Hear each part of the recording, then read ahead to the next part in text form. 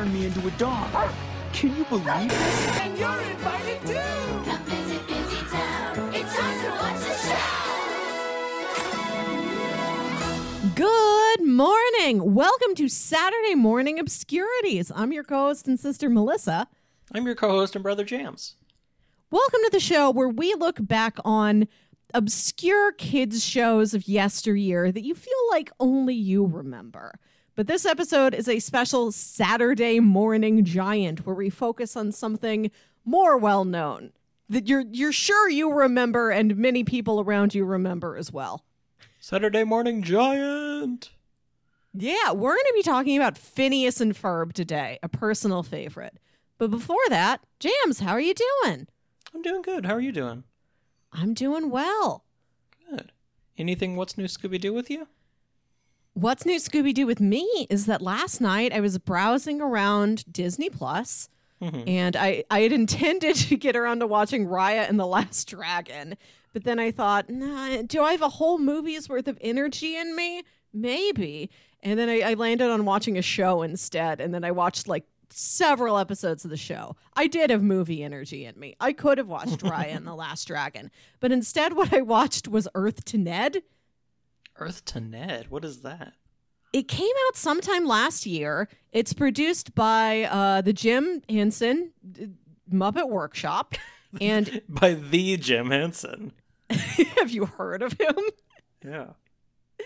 It's an alien who is sent to Earth to destroy it, and instead he becomes fascinated with pop culture, and instead he just hosts a talk show from his orbiting spaceship, and he keeps like beaming celebrities up there to be interviewed by him. I think I remember this. This is a live-action puppet show, right? Yes, it's got some of the best puppets I've ever seen. Ned is Name one. amazing. He's Ned. He's huge. He's so big, and How like he's big? behind a desk, you know, so you don't see below like his belt buckle. He's wearing a very cool costume, also. But he's huge. Like you see him next to the celebrity guests, so like that's how tall he is compared to Paul Scheer, and Paul Scheer is tall. So he's at least one Paul Scheer? More than one Paul Scheer. Well, More you than know, one Paul Scheer? he's a lot. Like, and the way he moves is so fluid.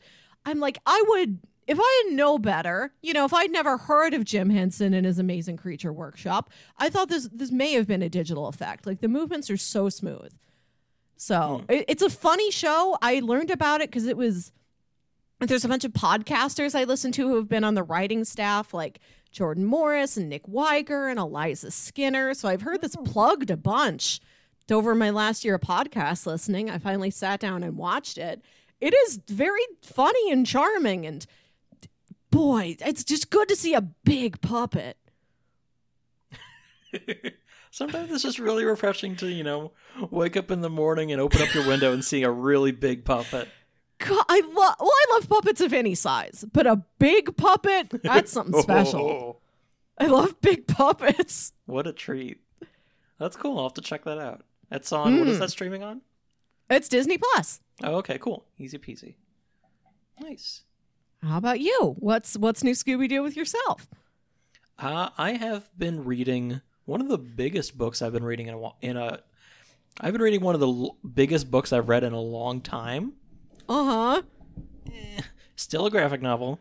I haven't touched Okay. prose in years, but this is a 500-something page graphic novel called On a Sunbeam by Tilly Walden. Oh. And this came highly recommended from my friend Casey, who gives me all the best graphic novel recommendations. And it's just kind of like a queer lesbian like space odyssey, kind of. Oh, nice. It like takes place about this girl that started working at a construction company in space, where they just kind of go to these like floating like buildings and like refab them and Ooh. kind of like fix stuff. And it's telling that story alongside the story of like her falling in love in high school. And it's just kind of like really cute and really nice. And like the world is so like well made. The art in this book, the way they do space is very like I don't know, very interesting. It's not just space and planets and stuff like that. It's confusing almost looking at it like, oh, I guess, yeah, that's how an Earth would work if it was, hollow or what have you. Wow. But yeah, the way they do art, do planets, do architecture in this is very interesting and very fun. And the characters are very rich. That's good. So yeah, I recommend On a Sunbeam by Tilly Walden. Nice. But we're not talking about that right now. We're talking about your personal favorite. Yes. Phineas and Ferb. You surprised me with this. This was your idea because this episode's going to come out around my birthday. Mm-hmm. So thank you for the birthday treat, getting to talk about my favorite show. Yeah. Do you want to talk about your history with it? Yeah, this show, to steal one of your facts from our upcoming facts segment, this came out in 2007, and I was aware of it as... I'm taking them, they're mine. I was aware of it as a kid's show, and I wasn't interested in it at first. To be honest, I found the character designs a little off-putting because they're... our lead character, Phineas, his head is a triangle. And then, like, his sister Candace, her head is like, she's got like this super long neck and just like a big circle head. Like, Ferb, he's kind of shaped like the letter F. Like, I found the character designs really odd. I didn't know if I wanted to look at them.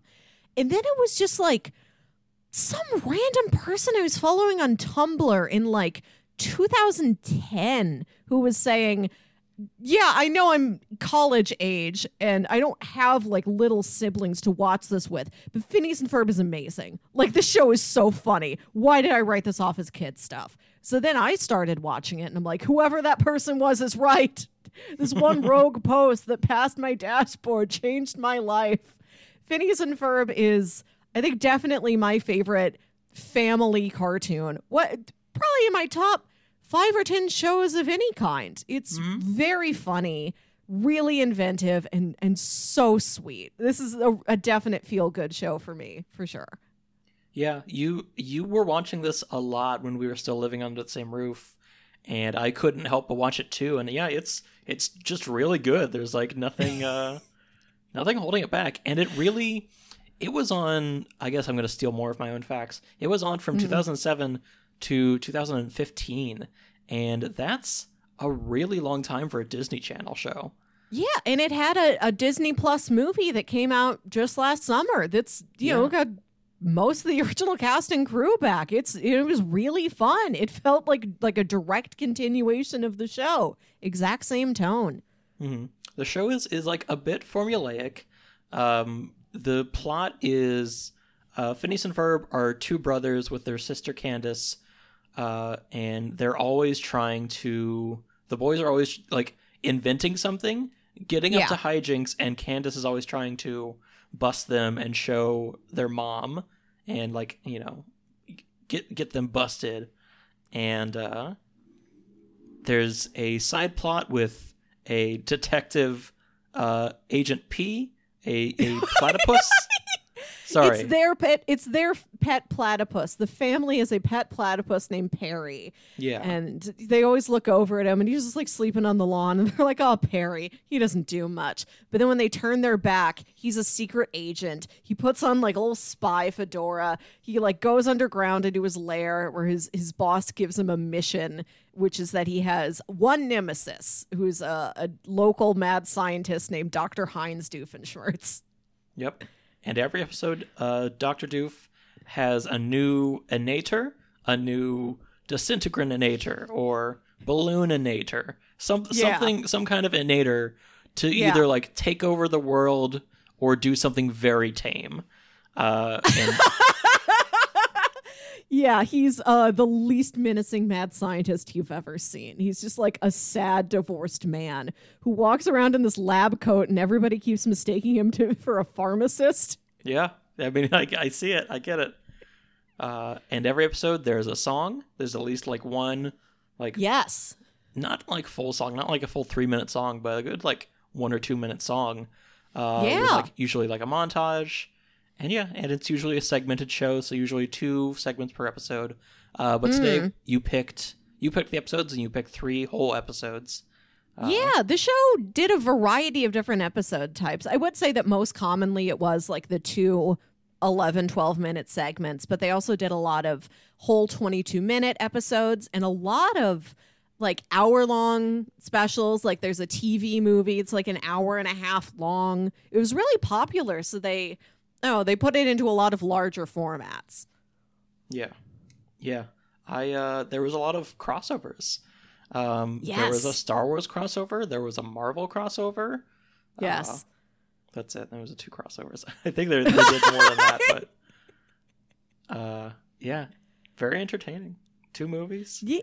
Mm-hmm. Yeah, there's a lot to this show. This is what I spent most of college on. I remember I was in a community service group in college, and we went on a road trip to go visit another chapter of this group at a school in Colorado. And I'm like there with a couple of the girls I traveled with, and they're playing like beer pong with like the people who were hosting us. And they're like, "Do you want to play beer pong?" I'm like, "No, that's okay. Does your TV get Disney Channel?" And I legit sat there and watched Phineas and Ferb while my peers were playing beer pong. so that's who I was in college, and that's how I got here today. That's I'm not interested in that. I need to do this right now. Right. I need to see Perry the Platypus. He's my friend. Well, let's run down some of the facts before we kind of get into the episodes. Yeah. Right. And we have to watch the opening too. Yes. We'll talk about the opening in a second. Title of the show, Phineas and Ferb, created by Dan Povenmire and Jeff Swampy Marsh. Mm-hmm. There were 129 episodes. There were 222 like individual segments. Ooh. Ran from 2007 to 2015. Originated in USA. Produced by Disney Television Animation. Originally ran on Disney Channel and Disney XD. There was adaptations. Like I said, there were crossovers. There was a lot of toys. There were video games, multiple video games, 2 movies. A lot of merchandise came out of the show. Yeah. I still have Phineas and Ferb temporary tattoos somewhere. Are you going to use them? Oh, definitely. At some point, the week this show ended, I put a bunch of these on my arm, and at that point, I was working in an office. You know what they say about temporary tattoos? You use it or you lose it. The memory is permanent. I hope so. So the cast for the show, pretty iconic. The voice of Phineas, I think, is the guy who's just the biggest stuff he did is Phineas because he did it for such a long time. Voice of Phineas is Vincent Martella. Voice of Ferb is Thomas Brody Sangster, who you might know as playing Newt in The Maze Runner. He was in The Queen's Gambit last year, and he's great in that. Yeah. If Ferb as a character doesn't speak very much, he's kind of a quiet character. He gets like 1 line per episode, and it's like that's one of the jokes, the one thing that Ferb is going to get to say. Yeah. So he's actually got just a great voice, and he's a great actor, and he does this cartoon, and it's great. Voice of Dr. Doofenshmirtz is one of the creators, Dan Povenmire. You can find him on TikTok, still doing the voice. I think you can get cameos from him doing the voice. Nice. Disney Channel alum Ashley Tisdale voices Candace. Another co-creator, Jeff Swampy Marsh, does Major Francis Monogram, which is Perry's boss. Yeah. Linda Flynn Fletcher is the That's mom. their mom. Yeah, it's Phineas and Ferb Flynn Fletcher. And she's they're a played by... blended family. Yeah, the dad and Ferb are from England. Yeah. And she's played by Caroline Ray? Caroline Ray. Ray, thank you. Yes. Who you would know as one of the aunts from Sabrina the Teenage Witch. The fun aunt. Well, I guess. No, Depends on your distinction of fun. No offense to Zelda. As I grow older, I think I'm more of a Zelda than a Hilda. But when you're a little kid watching the show, Caroline Ray is the one you want to be. Yeah. And Perry, of course, is played by D. Bradley Baker, Monster Man himself. Champion of all animal noises. Exactly. And Lawrence Fletcher, who is The their dad. dad, is played by Richard O'Brien, who you might know as the scary gaunt man from Rocky Horror Picture Show. He is Riff Raff. Yes. Riff Raff, yeah. Scary Yeah, gaunt man. There are Rocky Horror Picture Show references that will pop up throughout the series. Like, I think Yes. there's a Halloween episode where he's sitting there watching a horror movie. So, some unseen horror movie. The kids just walk by and that's what he's doing. Any rock and roll musical numbers in it. This show had it's also had a rich history of just little voice cameos. Among my favorites being there's an episode where Candace and her friend go to see a very Twilight type teen vampire romance movie, right? And it's like a girl who's in love with a vampire and she's in love with a werewolf. And, it's just like a 30-second Twilight joke, basically. But then I got to the end credits, and the girl and the vampire were voiced by the stars of True Blood, and the werewolf was voiced by Teen Wolf himself, Michael J. Fox. That's That's fantastic. That's how incredible. detailed the voice casting got, even for like little bits like that. That's great. Yeah.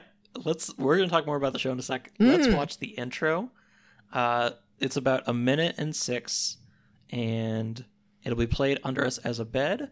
So for Jam's editing later, I'm gonna be hitting play in 3, 2, 1, play. There's 104 days of summer vacation, and school comes along just to end it. So the annual problem for our generation is finding a good way One of the to great theme spend songs. it. Like maybe building a rocket or fighting a It- mummy or climbing It up the really Eiffel is Tower. an earworm. Discovering something that doesn't exist, or giving a monkey Out a of all the shower. merchandise that Disney Channel made for the show, I wish they made a little figurine of the something that doesn't exist. Finding a dodo bird, painting a I want that for sure. insane.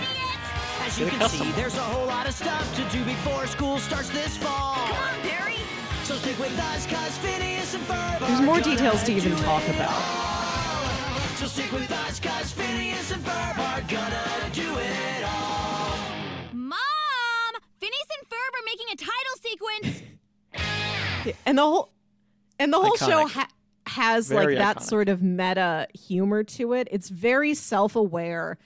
And one of the things it's the most self-aware of is its own structure. You mentioned earlier, it's very repetitive on purpose. Every episode has got like the same touchstones, the same running jokes, the same structural things that it repeats over and over and over again. And the comedy and the creativity come from subverting those, or characters being aware that that's what happens. And they're like, if I change this one thing, then does my adventure go any differently? Yeah, this show is also very meta and Yes. thinks about itself a lot. A lot of the characters will say stuff that you wouldn't expect cartoon characters to say. Dr. Doof is a big part of this, where he'll be like, "Why are you doing that? That seems dumb. What you're I doing." forget what episode this joke is in, but he does the joke where he's like panicked by something, like he's scared, and he like he runs away, and there's like a cloud of dust in his outline, like in the shape of him. But like he does that, and then the cloud of dust dissipates, and he's still standing there, and he's like, "What just happened?" Yeah, a lot of little jokes like that. Yeah, this show is full of cute little quirks that really Yeah. makes it worth watching.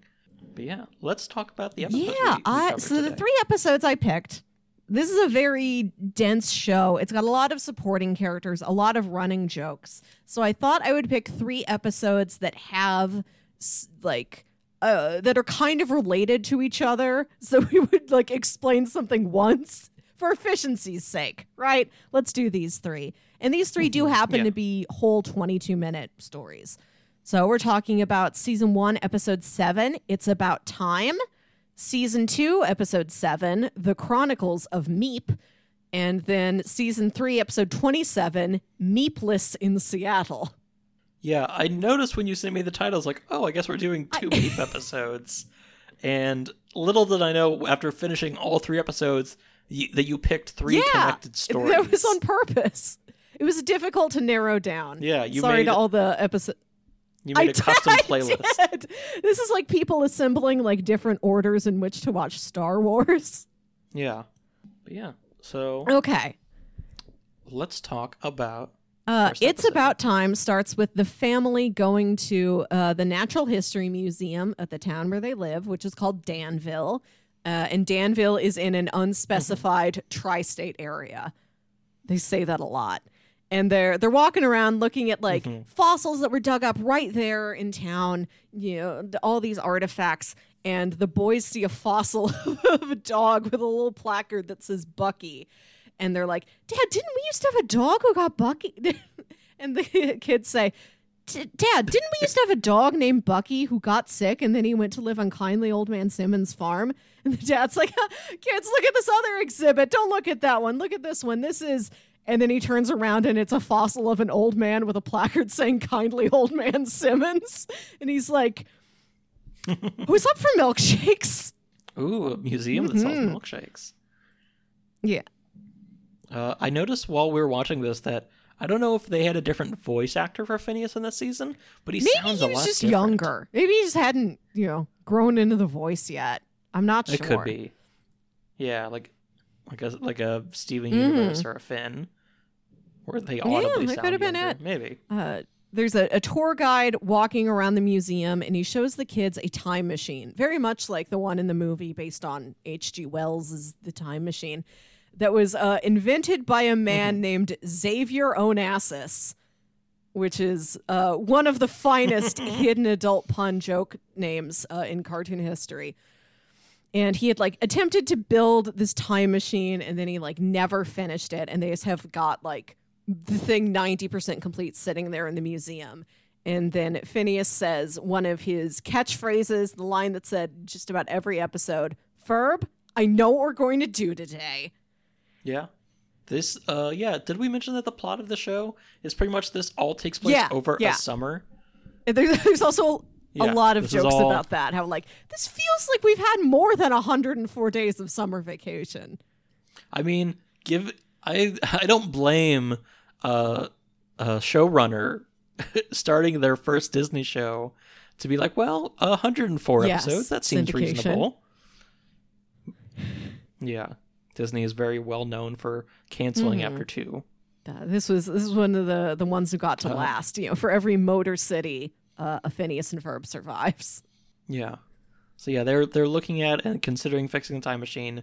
And we see Perry, and he goes into the photo booth, and it opens a secret tube, and it goes down to his little spy lair, which there's so many tubes all over the city, and they all connect to one spy lair. I think this is how Get Smart begins, is that he takes a lot of different portals. He like goes into a phone booth, and then he falls down a chute, and then that takes him to whatever his headquarters is.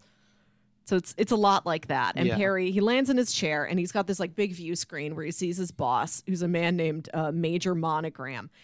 And he sees that the screen is frozen, and Major Monogram's just like standing there, arms crossed, looking stern. And you can see that Perry presumes, oh, okay, my feed is frozen. It'll reload here in a second. And then Carl, the intern, walks into frame on the screen and looks at Major Monogram and is like, yeah, he's just frozen today. I don't know what his deal is. Look at him. And he like bumps into him, and he like completely rigidly like falls over. Yeah, and he's like, And so Carl gives Perry his mission, which is the same as it always is. Dr. Doofenshmirtz is up to something. Go foil it. yeah. Yeah. That's pretty much what it is. Sometimes they're like, oh, he bought a bunch of this stuff. Yeah. That's he suspicious. bought Go check all of on the- him. He bought all of the world's zinc. We don't know what he's going to do with it, but we bet it's something bad, so go check on him. And he's like, I've built a Zinkinator. Yeah. I don't know what it does either. So Perry arrives at Doof's apartment, and he lives on like this penthouse apartment with like a sign out front that says Doofenshmirtz.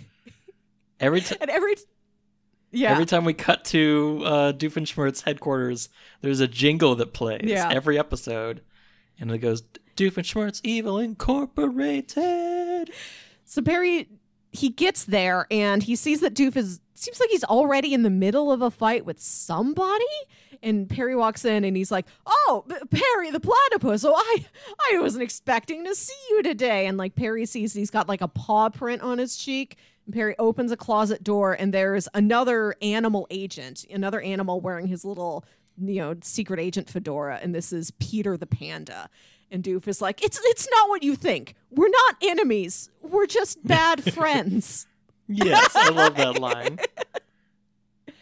Meanwhile, over with the kids, Candace has found out that the boys are trying to repair the time machine. And she goes, she grabs a piece of it as evidence. And she's like running and screaming, Mom, Mom, Mom, Mom, Mom. And then a security guard catches her and throws her out. And she's sitting on the steps outside with some other kid. Who also got kicked out of the museum. And he's like, what did you do? And she's like, I was just yelling for my mom. And he's like, you yelled in the museum? That is hardcore. She's like, well, what did you do? And he says, I stole a pterodactyl, but it's not like I yelled. There was also a moment where she was talking to Phineas and Ferb, and they were testing something. And they're like, give it a try, Ferb, after Candace had run off. And she reappeared in place. And they said the same shtick and she ran off. And I'm like, did they just make another one of her?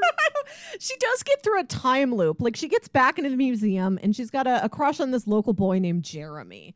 And Jeremy works at a slushy dog, some sort of a fast food chain. And he's working Yeah. I think it's called dog. Slushy Dog. I forget the exact name. No, okay. No, it is. It's just very upsetting imagery. It's dogs and also slushies. The dog is not slushy.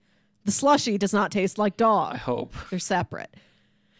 He's working at a kiosk, slushy dog kiosk in the museum snack bar. And she's they're trying to flirt with him. And he's like, I've been working at this shift so long. I feel like I'm part of the fossil exhibit. She's like, oh, part of the fossil exhibit. That's a good one.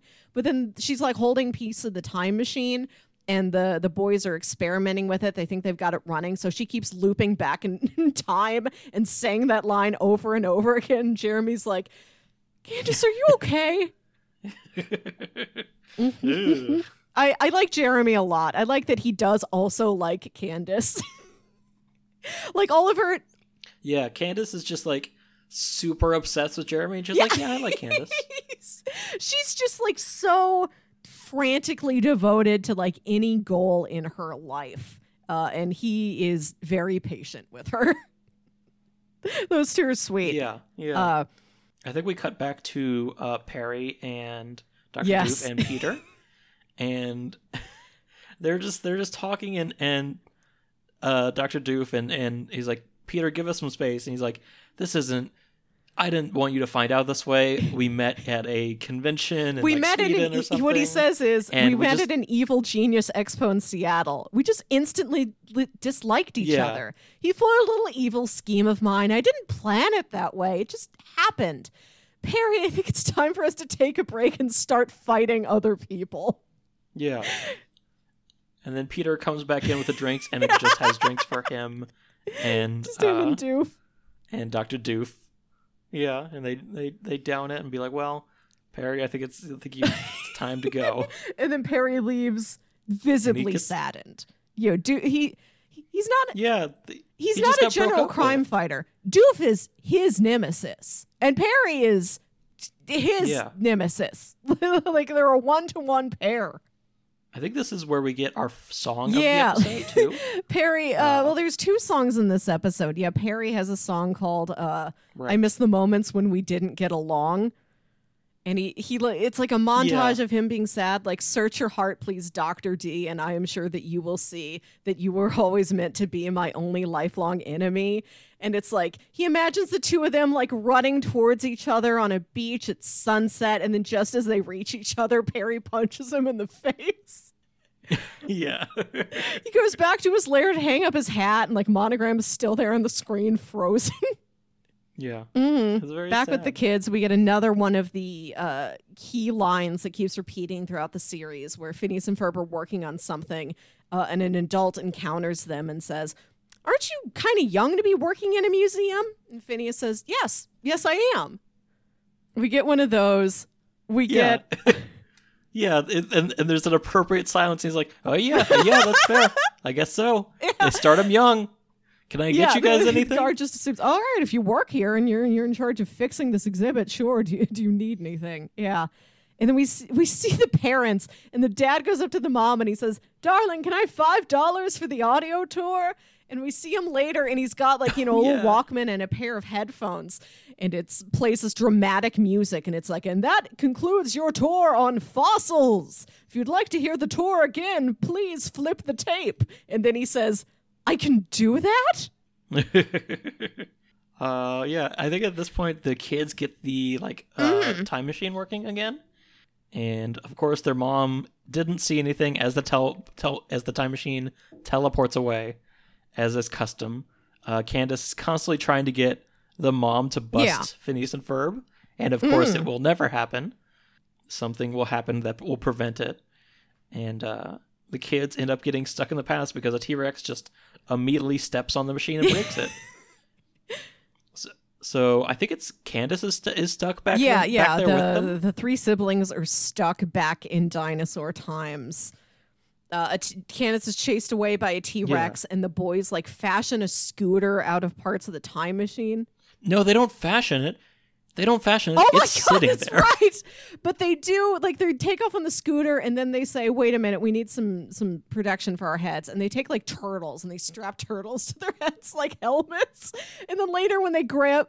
They don't strap them either, they set them. They're just on They're there. Sitting. Right, and They're then sitting later there. when they pick up Yeah. Candace, they're like, "All right, Candace, here's your turtle. Be safe." Yeah, be safe. Make good choices. Oh yeah, and then Phineas and Ferb, they all get away, and they notice a footprint in the mud that looks just like the one in the museum they saw. So they write a little message to Isabella, who is... She is... I don't know how to put this. She's a one-sided love interest. Phineas is completely oblivious to Isabella's interest. They're friends. And she she's the loves him. Deepest crush on Phineas. And they are friends. They hang out with each other, but she'll come over to the backyard and be like, "Hey, Phineas, what you doing?" And he's like, "Oh, I'm making a robot." He doesn't see her interest in him as anything more than platonic. He's oblivious to it. But Isabella's great. She is the leader of a local troop of scouts called the Fireside Girls, and she'll often have 4 or 5 girls around her in their little uniforms. And she's always earning a different badge for something. She's not a genius the way Phineas and Ferb are, but she's got a lot of different weird little skills. And they're always like, "How do you know that?" And she's like, "Oh, I had to earn a patch in this." Yeah. I don't know. I'll never be in a scout. I never was a scout, so I assume All right, these are I all don't know. true. I sold Girl Scout cookies for I think 1 year, and I did subpar at it. They kicked me out. Never come back here. So they write instructions in the footprint to Isabella, and then they go and they find blueprints to remake she tells them, "Please girls, please turn to the time travel section of your Fireside Girls handbook." And then they get the instructions to to fix the ship, right? But then they realize, oh no, Phineas spelled these blueprints wrong. He gave us the blueprints on how to make a tie machine. And it's a machine that just spits out neckties. She's like, "It's a typo. I can see that it now." Just looks exactly the same. All right, let's correct it, girls. So now let's make a time machine so we can go back there and save them. Mm-hmm. Back in the past, there's a bit where they're running away from the T-Rex and they get scooped up by some big long neck dinosaur. And Candace is scared that's also going to eat them. And Phineas is like, "Oh no, that's a friendly vegetarian dinosaur." And they look up at the dinosaur and they're like, "We're made of meat, ma'am." And the dinosaur just sets them down on the ground. Oh, sorry, my bad. And then, Candace, I think while they're waiting, is this where they say things can't get any worse and it starts raining? Yeah, that's around here too. Yeah. Classic. Never say that because it will always start raining. I don't know. And if it's already raining, then I think you get an earthquake or something. Yeah, exactly. It'll just keep escalating. We see Doofenshmirtz and he's still fighting Peter, But while they're fighting in his apartment, Peter knocks over this like framed photo of Doof, and it's Doof with like his chin in his hands standing in front of a sunset.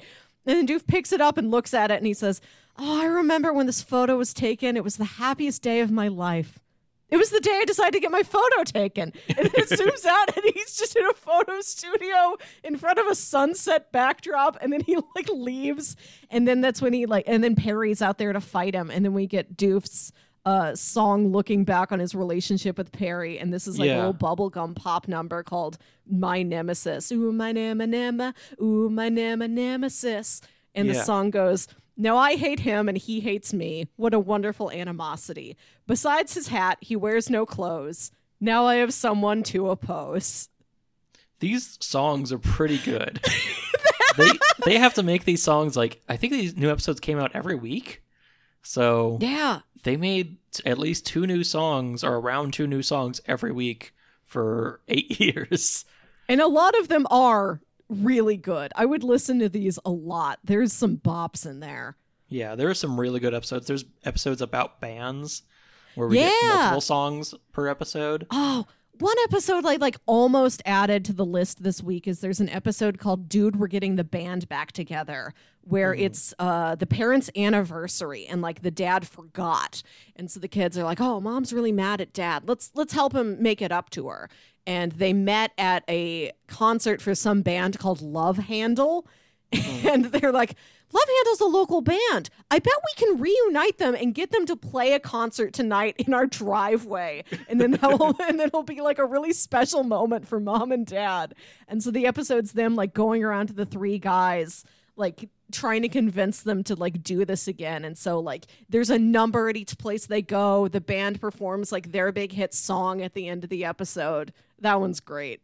Yeah, I think about that one a lot when I think about Phineas and Ferb. I think I saw that multiple times. Yeah.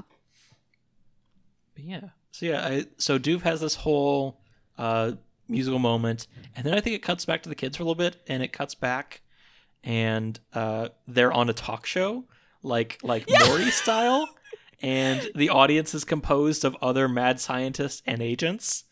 Other like animal agents wearing hats. Yeah. Yeah, it's called the Dr. Feel Better show. And like Doof is there to like sort of because he's realized how much he misses Perry, and like he's after the end of that musical number, he like fades out of it and he looks over at Peter, who's like destroying one of his devices, and he's like, "You're disassembling my Freezenator ray while I'm singing about my feelings? You're dead to me." So he's on this talk show to like reunite with Perry. And then this guy named Dr. Feel Better is like, "Now, Perry, how do you feel about this?" And Doof is like, he doesn't talk. Dr. Feel Better is like, "Oh, so you'd say that communication problems are one of the things that help bring down your relationship?" And Doof's like, "No, he's an animal. None of them talk. How are you a doctor?" Yeah. This is just more of Doof like pointing out like, you should know this. These are obvious things. And then he's like, "No, I have somebody else I'd like to bring out." And then like Peter comes out and he's waving his arms up and down like, "It's me! It's Peter! Get jazzed!" And like everybody in the audience boos Peter. Yeah. They're on Doof and Perry's side. They want those two to reunite. And to remind you, this is episode 7.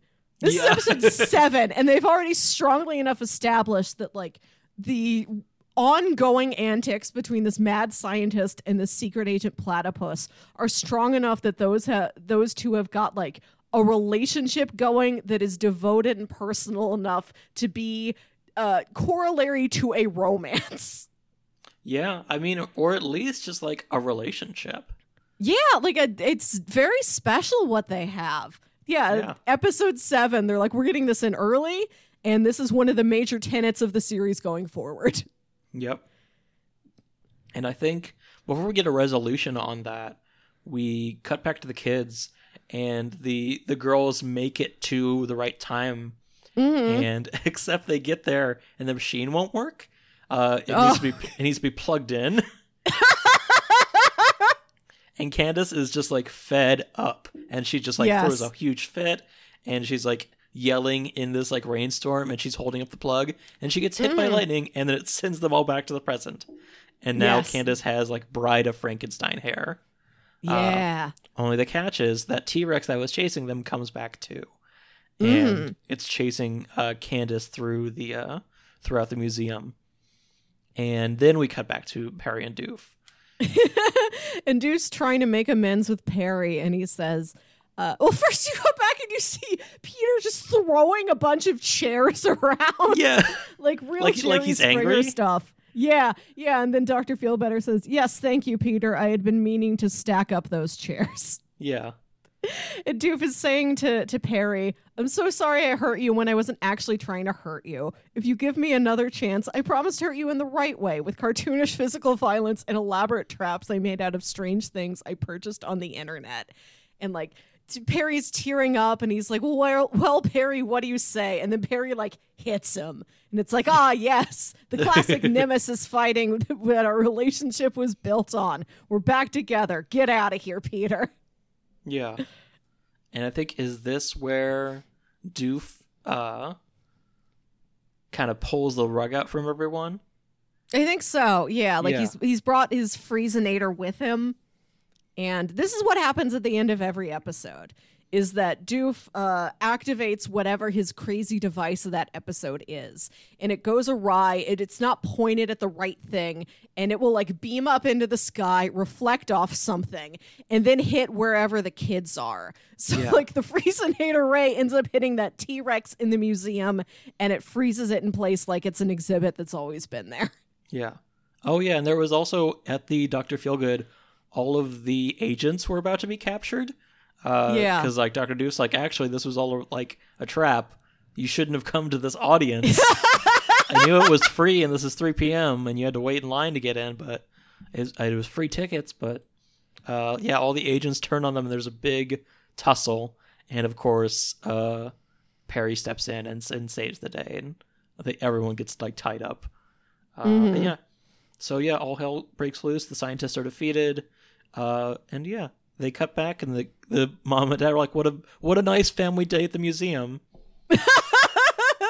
And we get our credits, and during the credits, there's always a little clip that plays over it that's kind of just like a little epilogue. And this one was the mom and the dad like in bed that night, and the dad still has the guided tour tape, and he's just replaying the like cinematic beginning, and he's just doing it over and over again and speaking along with it. Fossils. Dun dun dun. Roop. Fossils. Dun dun dun. And he does it over and over and over again. The mom wakes up, it just looks at him and just smiles. Like, look at my husband. Like, she's not annoyed. She's so happy that he's happy. Yeah. It's just a very cute little moment.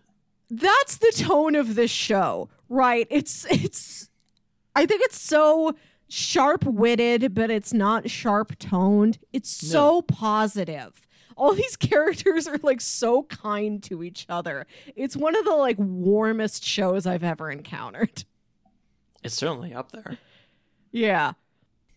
Our next episode is season 2, episode 7, The Chronicles of Meep. And this episode starts with an opening credits for a show we don't know. It's like an announcer voice and this text on the screen that goes, episode 38, More Than Meeps the Eye. So it's like a little show inside a show. And the boys are in their backyard playing with like, they're playing catch, but it's like a remote control baseball. It's like one of them sort of piloting the baseball around and the other one like still tries to catch it in their glove.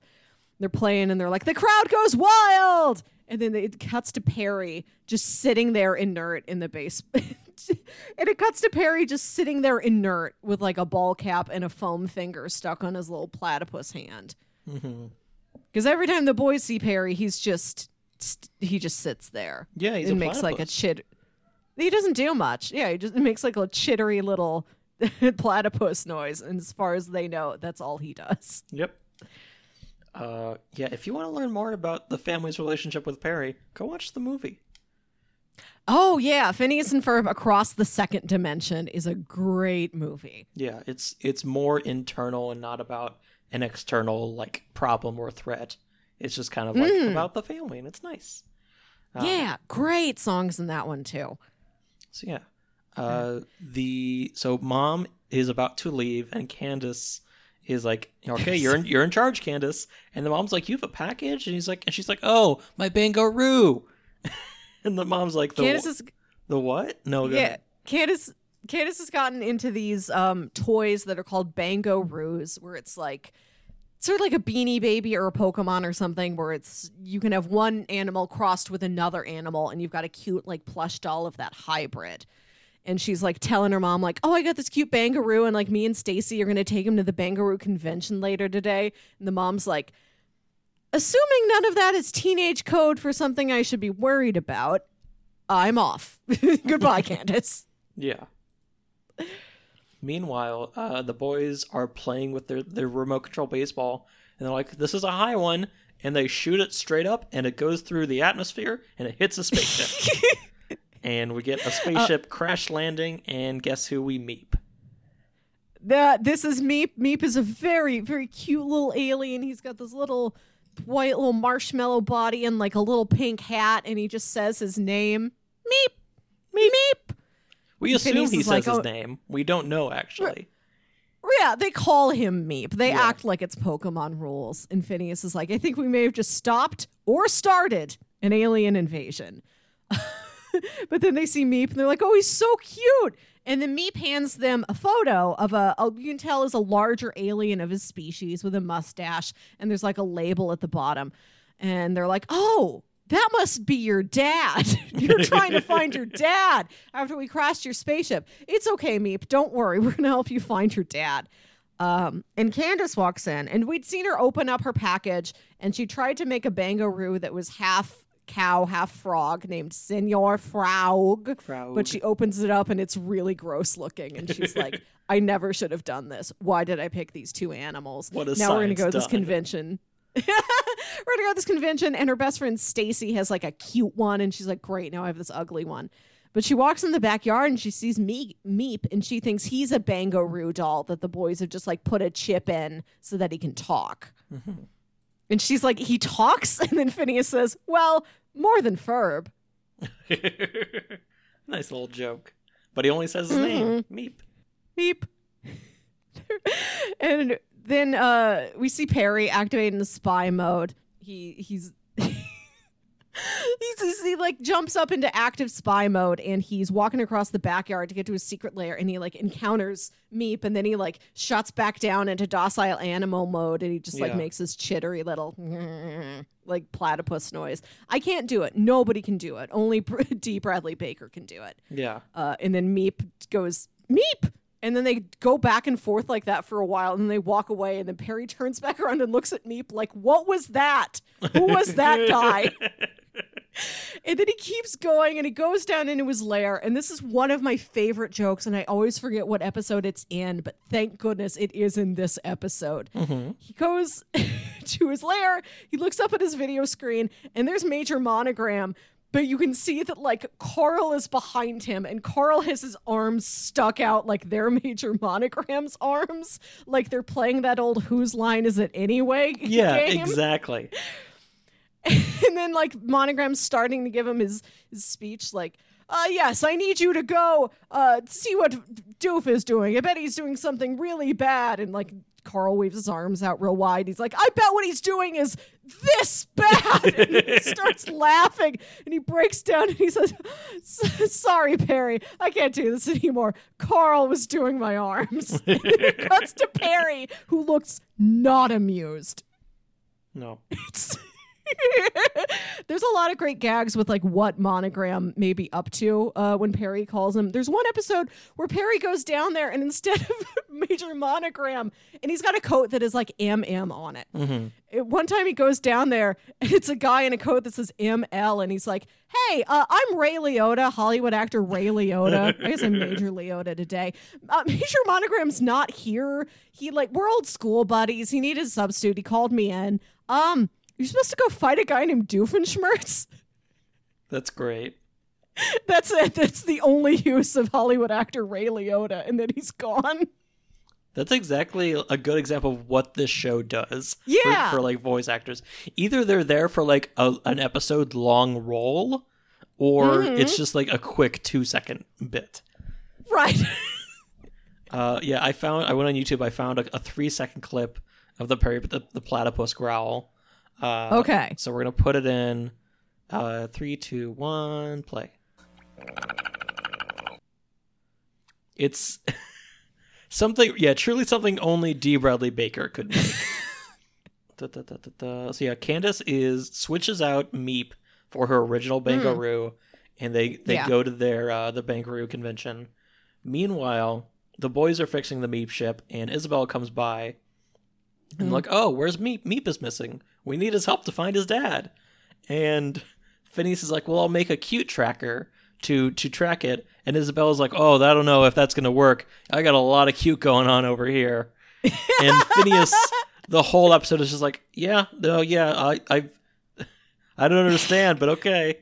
Like, doesn't pick up on what it. she's talking about. Like, doesn't hear her.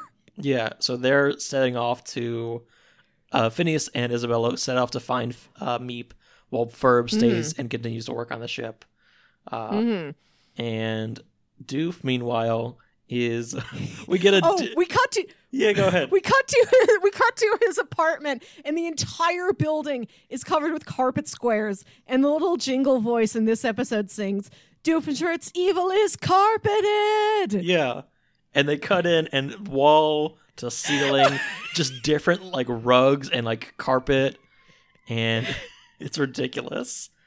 And Doof captures Perry by like, I think a little robot hand like pushes him on the carpet until he like poofs up and just sticks him to the wall and he can't move. Just all static electricity. That's his only trap.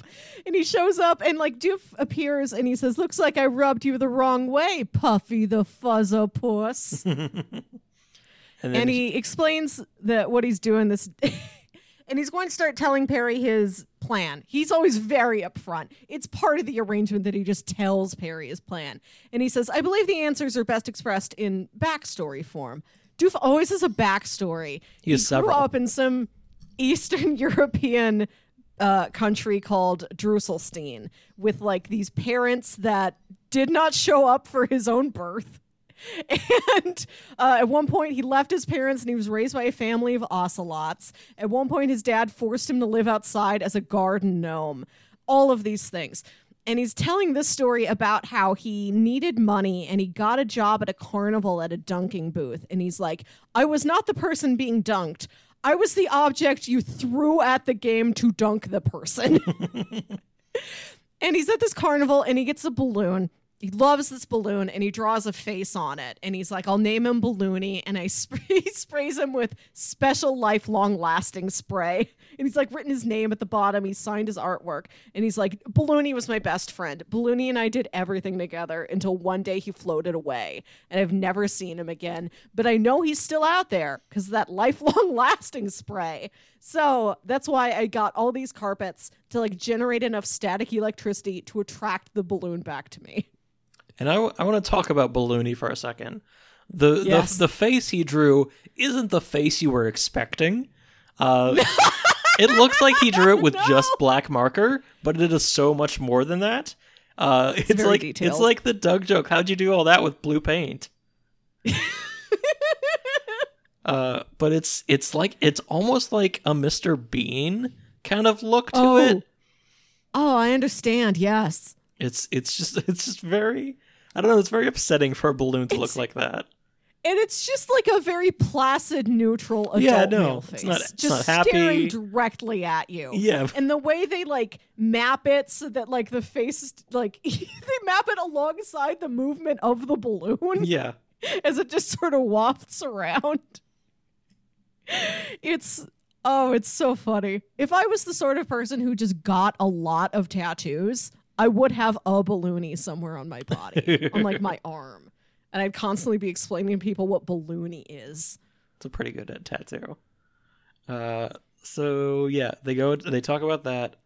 Ferb has finished fixing the ship, and it is now a hot rod, like a long like Rolls Royce, like very like tricked out, lots of chrome, and he presses a button to start it up, and it alerts the mustachioed Meep up in space, and it's that ship starts coming down into the atmosphere. Meanwhile, Ferb gets a nice little like montage with like very like Reverend Horton Heat kind of music. The song is called My Ride from Outer Space, like real rockabilly jam. And we see him flying around Danville.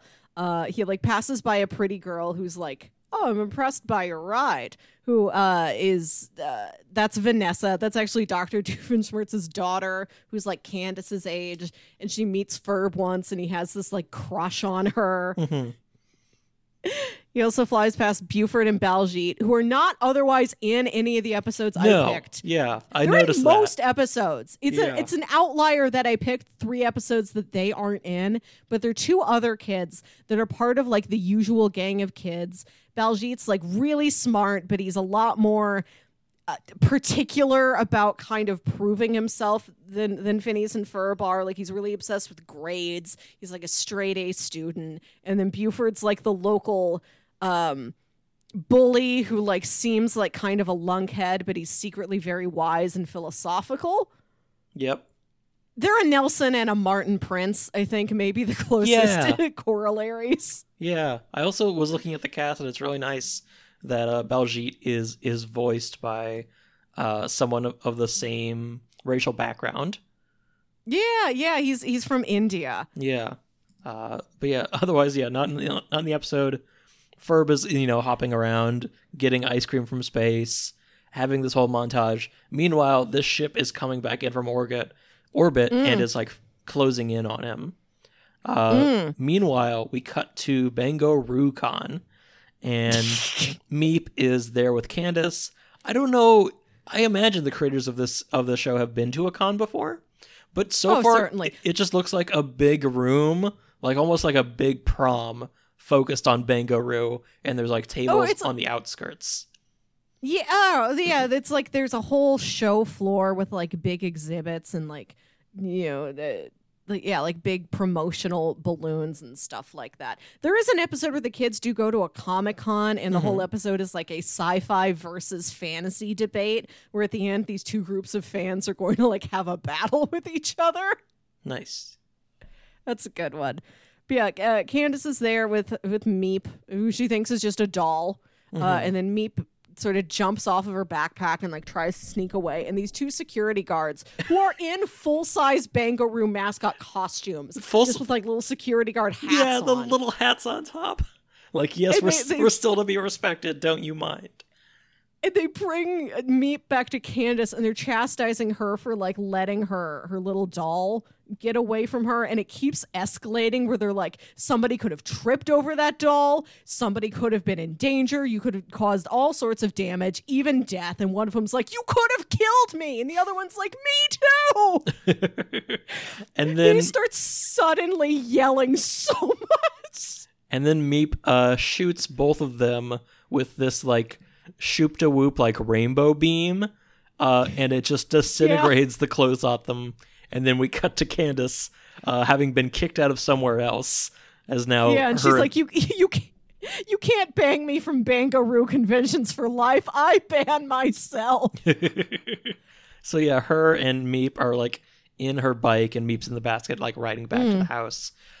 Meanwhile, the cute detector Phineas is following, there's more back and forth with her and Isabella, and Ferb catches up with them, and they hop in the Ferb hot rod to catch up with them, and they see Meep with Candace, but then that ship comes in out of orbit and just kind of like scoops them up in their tractor beam and takes them away. And Candace is there with Meep like, well, what do? We don't have the boys anymore. We got to get up there. Meep shows her that photo again, and she's like, oh, that must be your dad. And then he holds up a second photo that's the same guy in profile, and she puts it together. Oh, no, those are mug shots. That's the bad guy who took them. You were sent here to find this bad guy. So now, as long as you know who took them, we've got, we can be on their tail. We can go get them back. Yeah, I do like that little joke, like, because, she does get it, but at first she's like, oh, your dad? We need to find your dad? And she keeps needing to get reminded, like, at like a couple like segments later, she's like, okay, we need to find your dad. No, wait, we need to find the bad guy.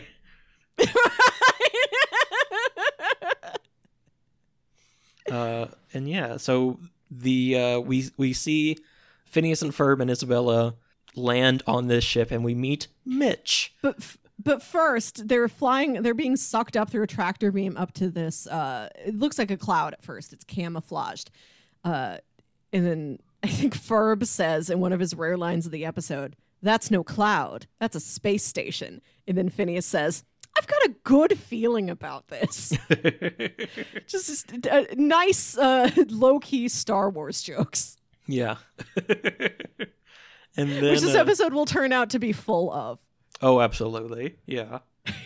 So yeah, we cut in and we meet Mitch, who is he's got like, to describe Mitch, he looks like Meep in face, except he's got a long villain mustache.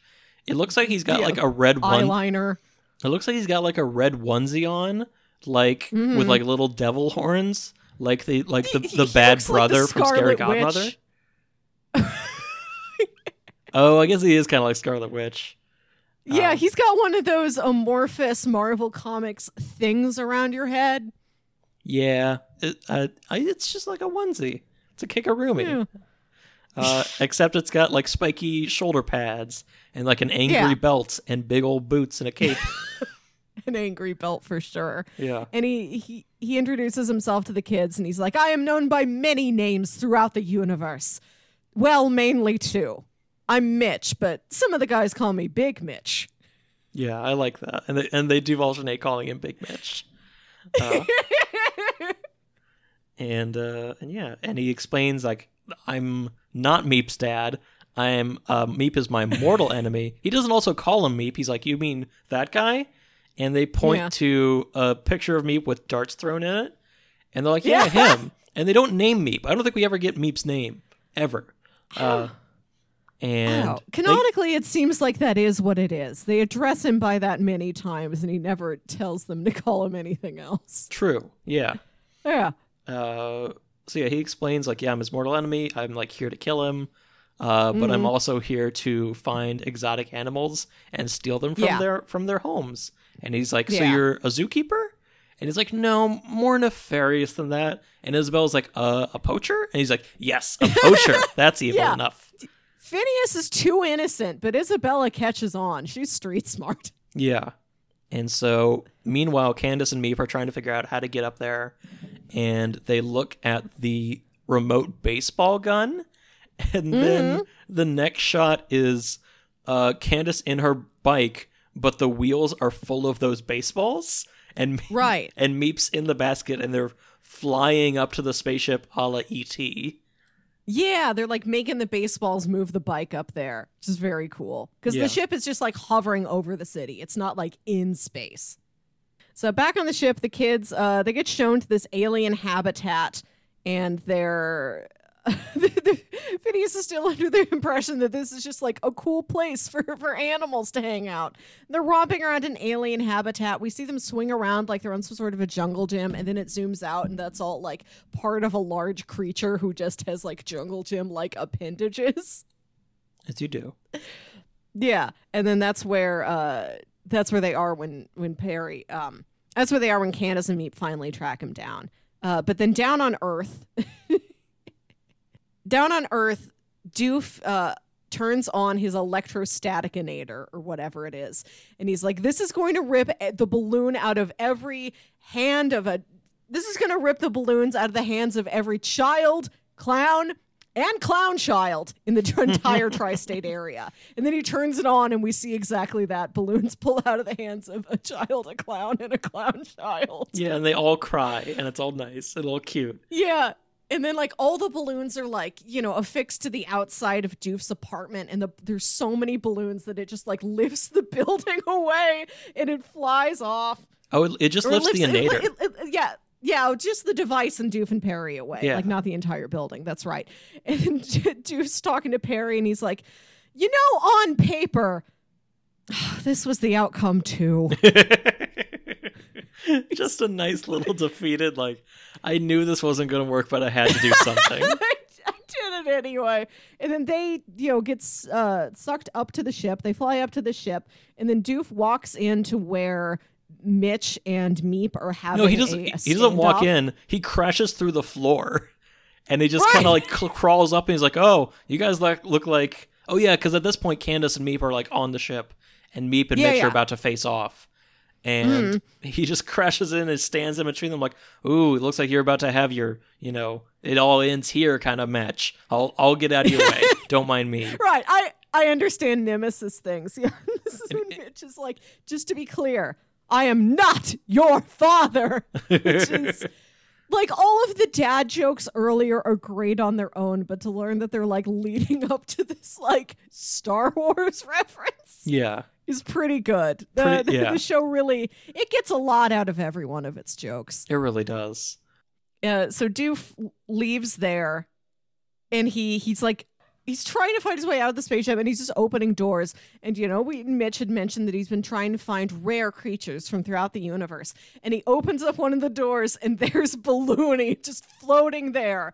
He's like, Balloony! Oh my God, I knew you were still alive somewhere. And then Mitch walks up, and he's like, oh no, I found that guy. I named him Colin.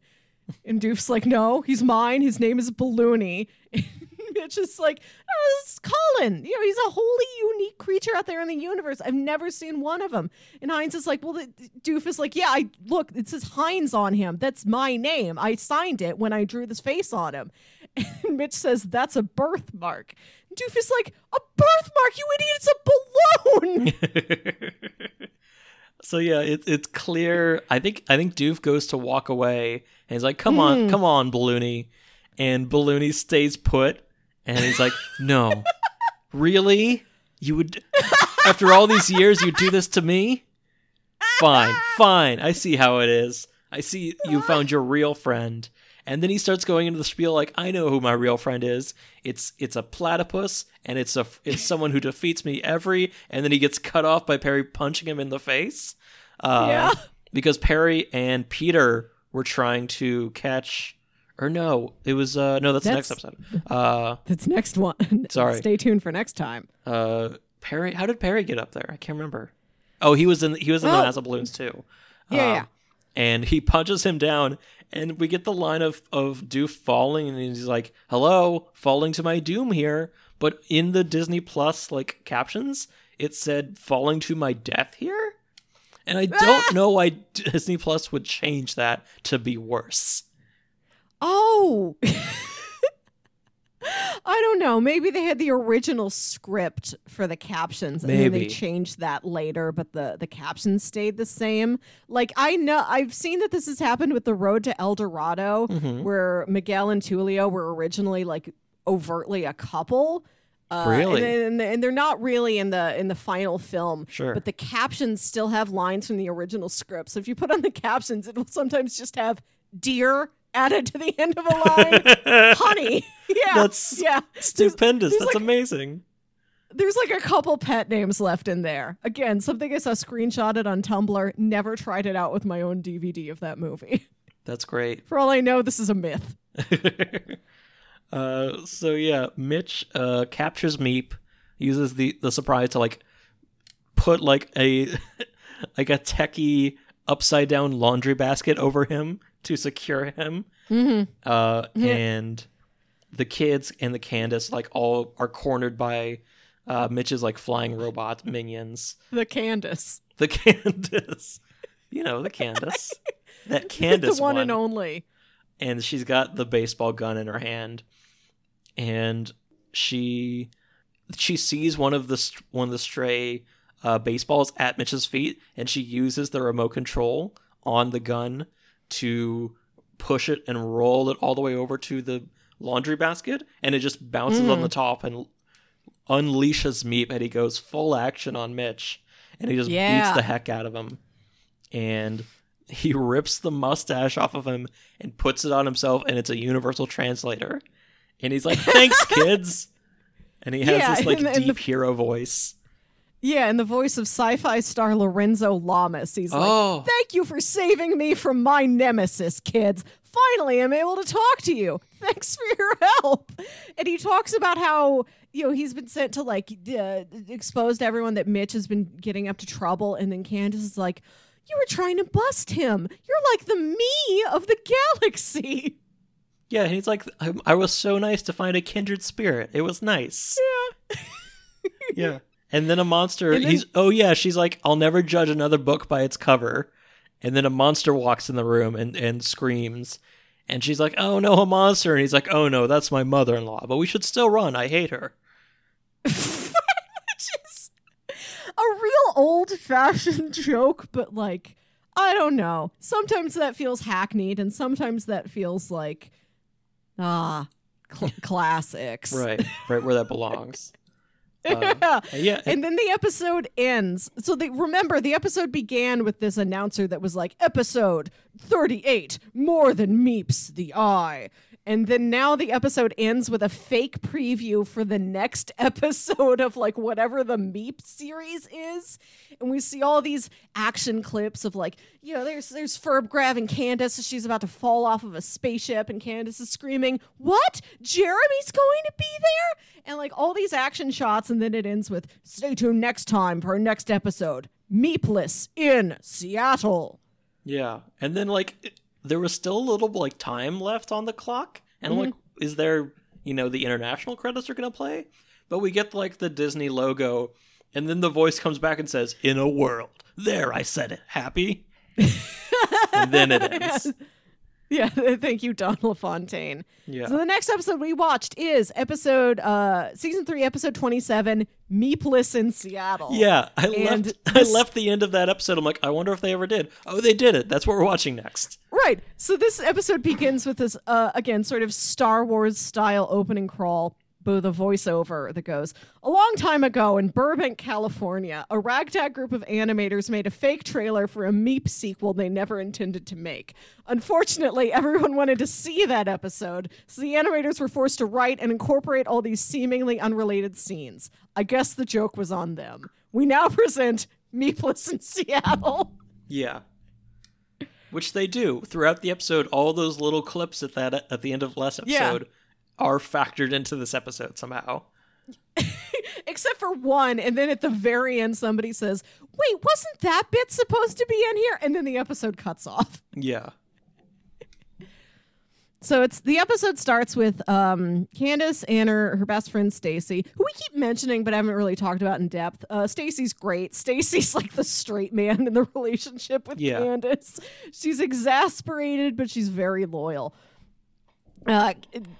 Stacy has convinced Candace to like take the day off from busting her brothers and worrying about places Jeremy is going to be, to just go to the mall. And she says I need to broaden my anxieties. I need to be worried about more. And then Candace realizes, if I actually followed Phineas and Ferb all day and I did what they're doing, I would get busted in the process of getting into whatever antics they are. But I would ensure they are getting busted. It's a sacrificial bust. And like she's talking about this and Stacy's like, oh no, I can see I'm losing you. Okay, bye, Candace. I'll have fun at the mall by myself. Yeah. And then Candace just goes and like hangs out with like her brothers and like they're having a giant pillow fight. They've built like cranes to swing giant pillows at each other. And then Phineas says, hey, you know who would love this? And then Candace is like, yeah. Say, where's Perry? And he's like, actually, I was going to say Buford, but where is Perry?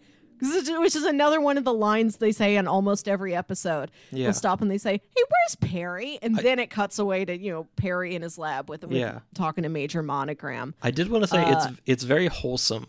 This episode where she's just like, I'm just gonna go hang out with my brothers and just play with their toys with them and spend time with them, and it was just very wholesome.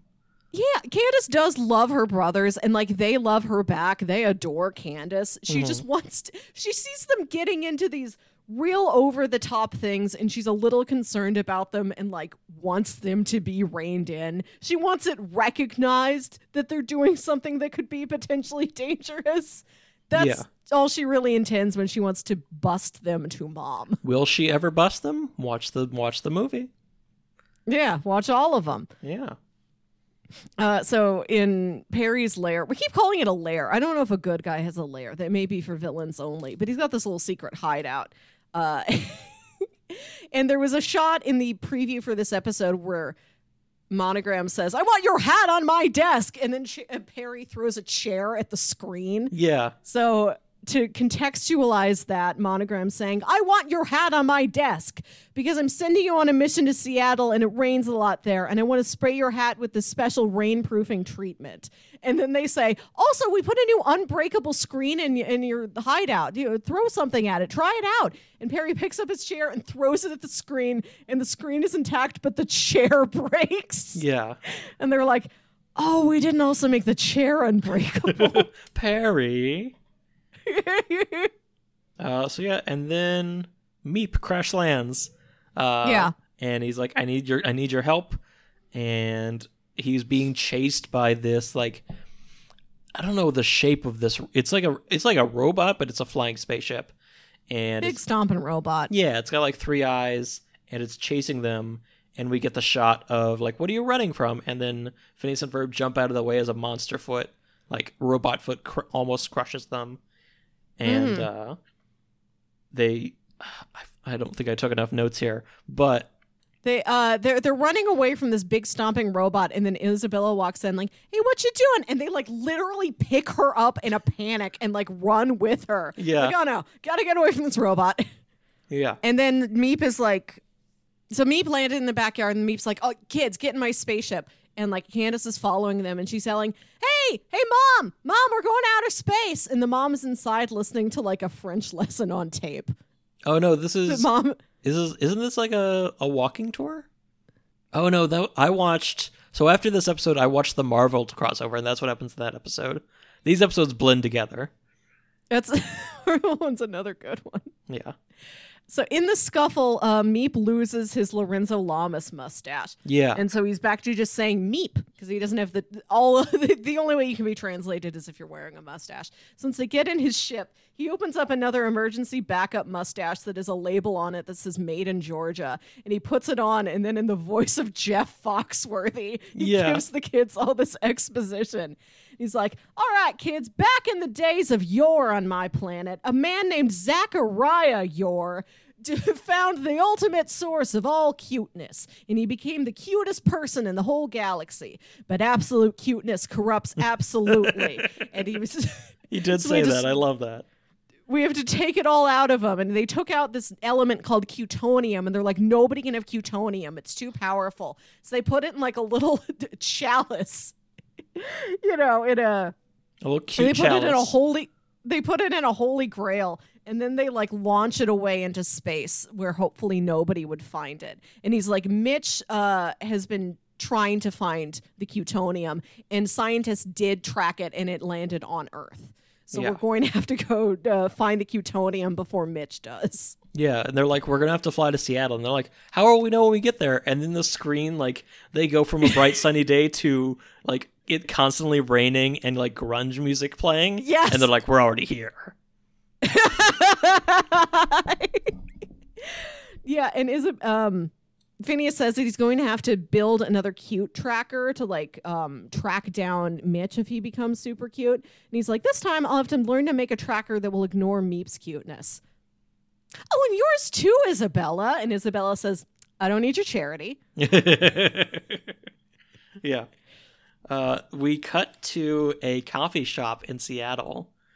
And Doof is just like having like a nice like refreshing like getaway. Like he mentions like this is where I come to like just like blow off some steam and just relax. And like this is kind of like a really nice shot because he's reflected in the window, so it's kind of like a nice like double vision. It is like this episode looks nice. They got some Yeah. pretty good production. Like the animation always looked pretty solid, but they got like nice production values for some episodes as the seasons went on. But then he sees Perry out the window, and what he says is he's saying, oh, Perry, he's completely clueless about my little excursions up here. That poor, blind, trusting, blah. Like when he sees Perry, he just loses the ability to say words. He just says, blah. And then he runs out goes to the bathroom, runs out the back door, books it. And then like Perry finds him like climbing out of the bathroom window behind the coffee shop. And he's like, Doof is like, I'm not here. You don't see me. And before this, we'd seen the kids. They landed in Seattle, and they're like excavating the ground, trying to find where this like chalice of Cutonium landed. And Doof like tumbles backwards into this like excavation pit. Just as and then Peter the Panda, aforementioned Peter the Panda, set this up season 1, episode 7. Remember, he was from Seattle. He shows up holding 2 coffees. And Doof is like, we definitely weren't on a coffee date up here. No way. See that coffee he's holding? It's not for me. I already have a coffee. And he picks up the chalice from the ground, not knowing what it is, and he just drinks it. And he's like, I shouldn't have drank just a random chalice that I found. And then he becomes cute. Yeah. He's like, he turns like super chibi, and he's like glowing pink with cuteness. And he's just got like very big meep eyes. And his hair is like a little like cute little brush. His outfit's turned into like little feety pajamas. Yeah. And he's just overwhelmingly cute. And his voice is like pitched very high and has like a little warble on it. Yeah. And then Big Mitch finds him. And the kids like snatch Doof up. And he's like kind of like acting like all cute. And he's like, they catch him in like a coffee cup because they were excavating old coffee shops, and he's just rolling around in there, and Mitch. There's a joke where Mitch picks up Doof, and he's like, "If you drank the Cutonium, you should have become completely irresistible. How homely were you before?" Yeah, there's a lot of razz thrown at Dr. Doof this episode. There's also another episode where he hits himself with a handsome ray. And he just lives the day being very handsome. And he sings a song about how handsome he is. And then at the end of the day, it like wears off. Yep. Oh, yeah. So the kids like scoop him up, and they got Dr. Doof in the ship. And then Mitch gets in a ship and grabs their ship with tractor beam, turns it upside down, and shakes it. And Meep and cute Doof go plummeting out, and I think Meep loses his mustache again. And we cut to commercial break, and we cut back, and Meep. Oh, and then Meep says, "We've certainly been falling for a long time." And Doof's like, "Really? A commercial joke? I'm gonna die, and that's the last joke I'm gonna hear." and then Meep loses his mustache and lands on top of like the Space Needle.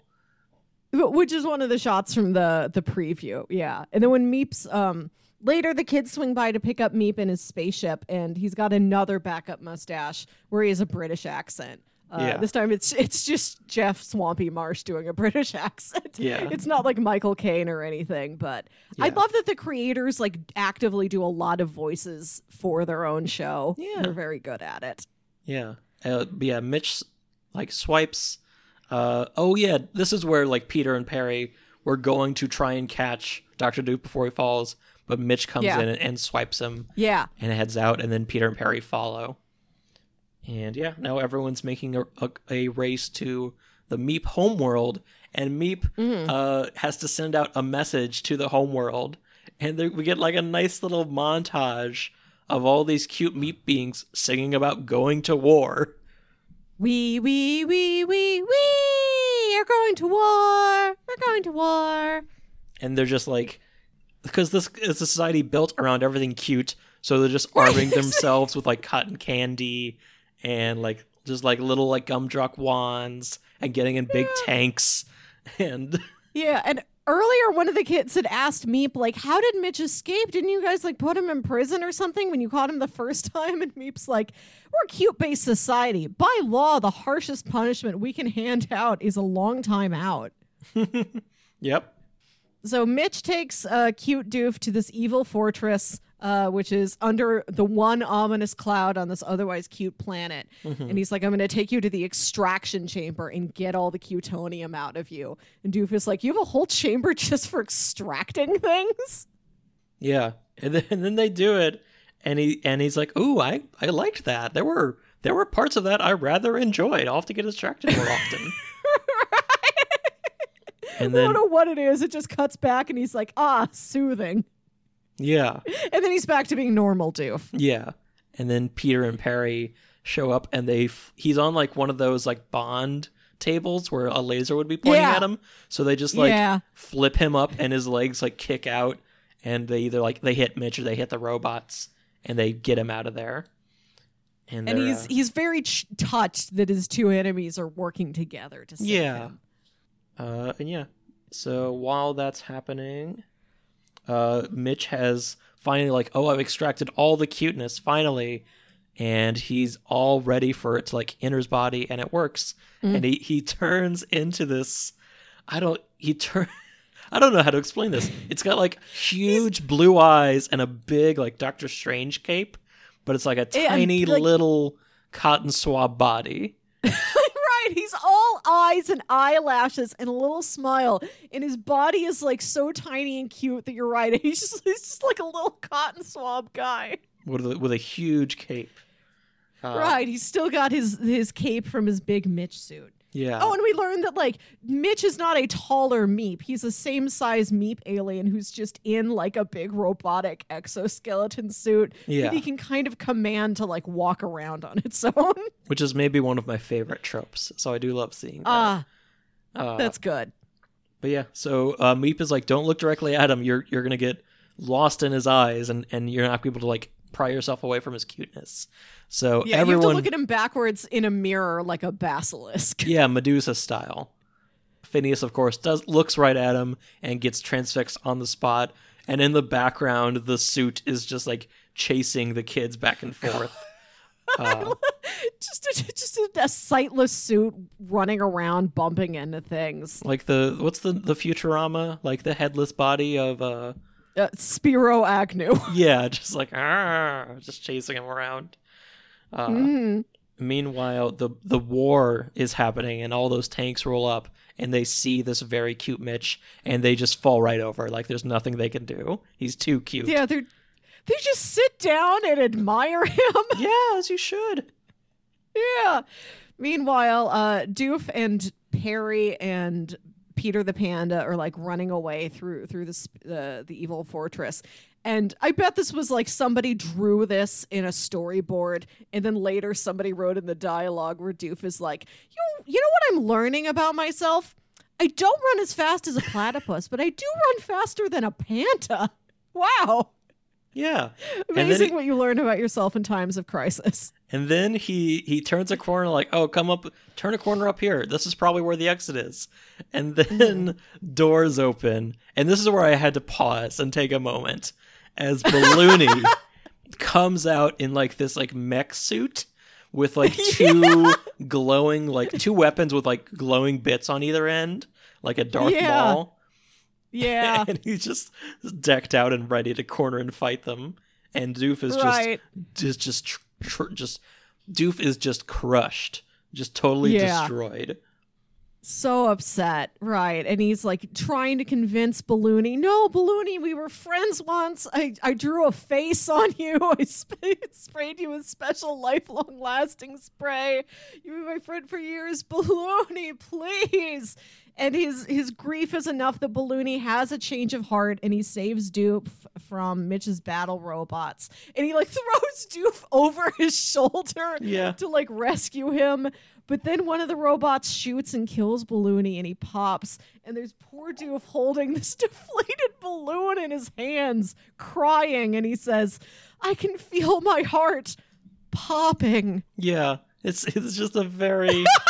very somber moment. Yeah, I found the exact still. God, the screenshots of this show are wild out of context. So yeah, meanwhile, Phineas is still like transfixed on super cute Mitch, and Isabel like stops him and like turns him around, like you have to get out. You have to like get out of here. You have to get out of it. And he sees Isabella like shake her hair out or something.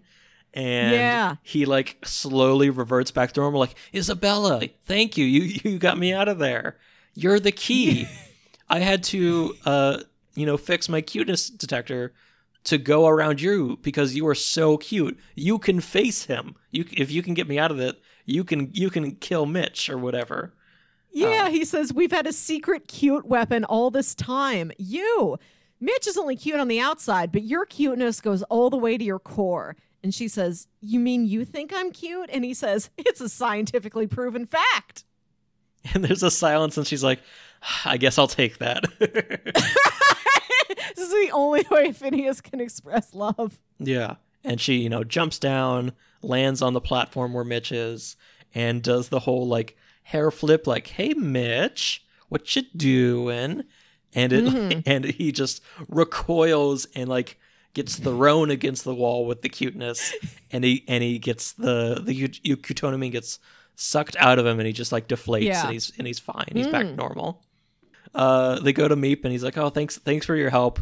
Mitch will definitely get at least 16, 17-minute long timeout, guaranteed." And they all get home, and everyone's won. But we cut back to Doof's apartment. No. But first I want to say, like, at the beginning of the episode, Mom had asked Candace to take out the trash, and she walks outside, and she, like, drops the bag there and starts talking to Phineas and Ferb. So the episode ends with not the boys getting busted, but Candace getting busted for failing to take the trash out. Yeah. And then we cut to a sad Doofenshmirtz alone in his apartment. Yeah, it's just no sound. It's just him in a chair, like, in the dark. And then Perry, like, knocks and opens the door. And he's like, "Oh, hey, Perry the Platypus. I'm sorry. I'm just not feeling very evil today. I'm sorry I didn't have a nature ready for you." And then Perry opens the door wider, and he brings in Balloony with, like, a big Band-Aid on his head and refill. And we get, like, a nice little Doof and Balloony, like, clip show of, like, them, like, having dinner and, like, going on adventures. And it ends... Right, I think they're, like, riding a tandem bike together, or, like, they're both in the basket of a hot air balloon, and then I think it zooms out, and it's a hot air balloon that looks like Balloony. Yeah. And these are all, like, a series of still images. Like, we're seeing a photograph slideshow. And then that hot air balloon crushes into the Space Needle, and it's Doof in the balloon basket, like, face pressed against the window of the outside the Space Needle, where inside Peter and Perry are having dinner with each other. Yeah, and he's shocked. So that's for next time, I'm sure. And what a get great capper. That's why I had us watch all 3 of these episodes, to get to that punchline at the end. And then we get our credits. And the credits is another preview for another hypothetical forthcoming Meep episode with all these random clips. Like, Phineas turns around and he's like, "Ferb, aren't those extinct?" Oh, and, yeah. Like, Jeremy's walking into a church. He pushes the doors open, and he says, "As a matter of fact, I object to this union." Candace says, like, "Is that you? Philip the Platypus?" And it's this, like, big, like, very fat platypus, big nose. Jerry the Platypus. Yeah, that's what it is. And then the announcer says, "Episode 41, Meep Me in St. Louis."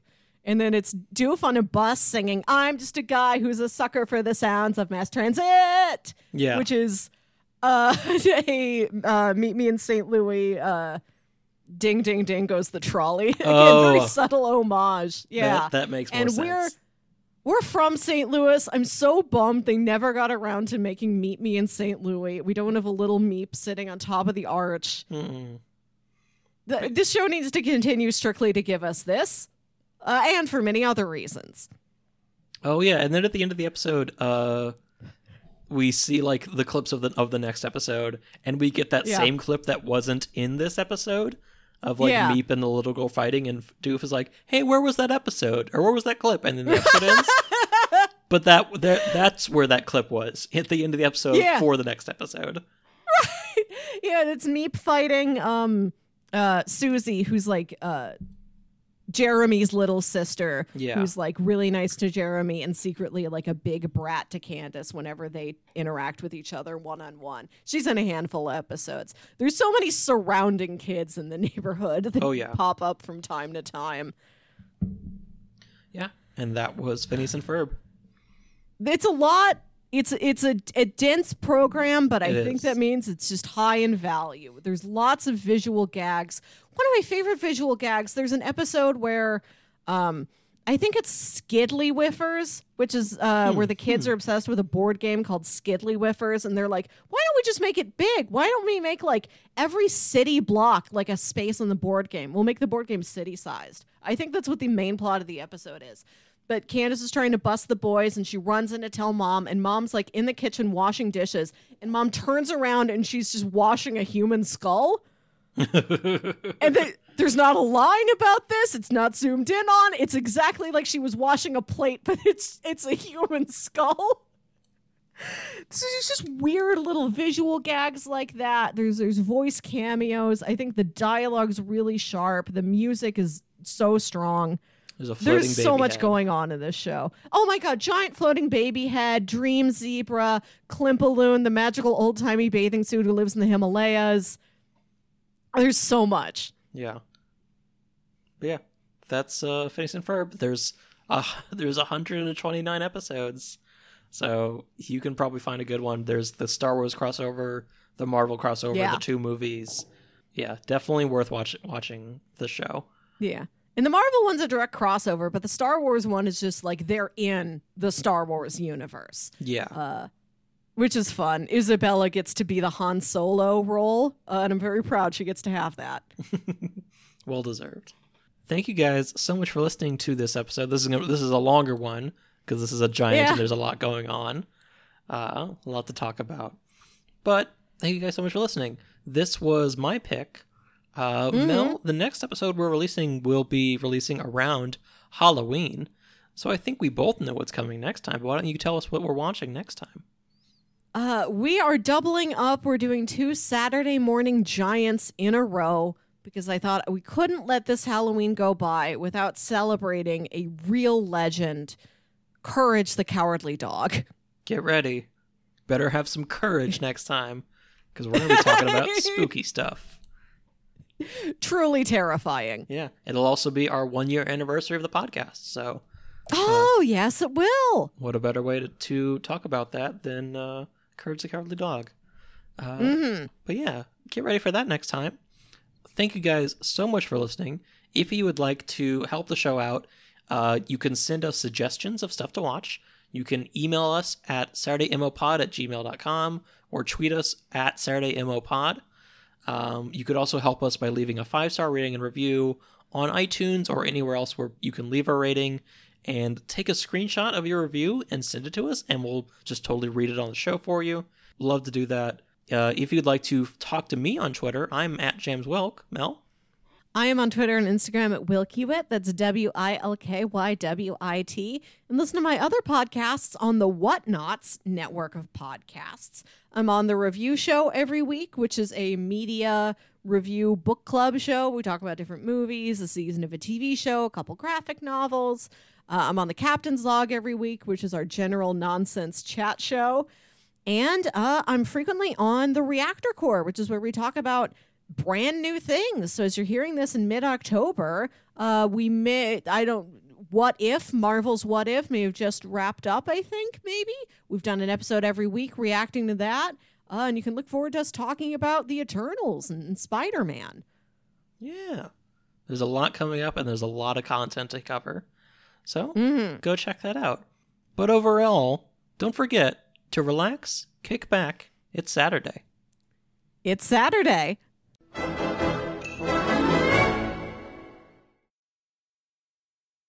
Doofenshmirtz Evil Incorporated.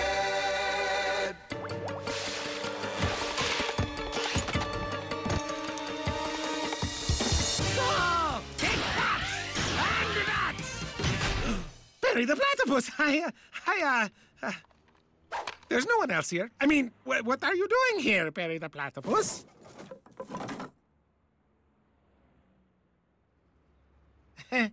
I have mice? I wouldn't go in there if I were you.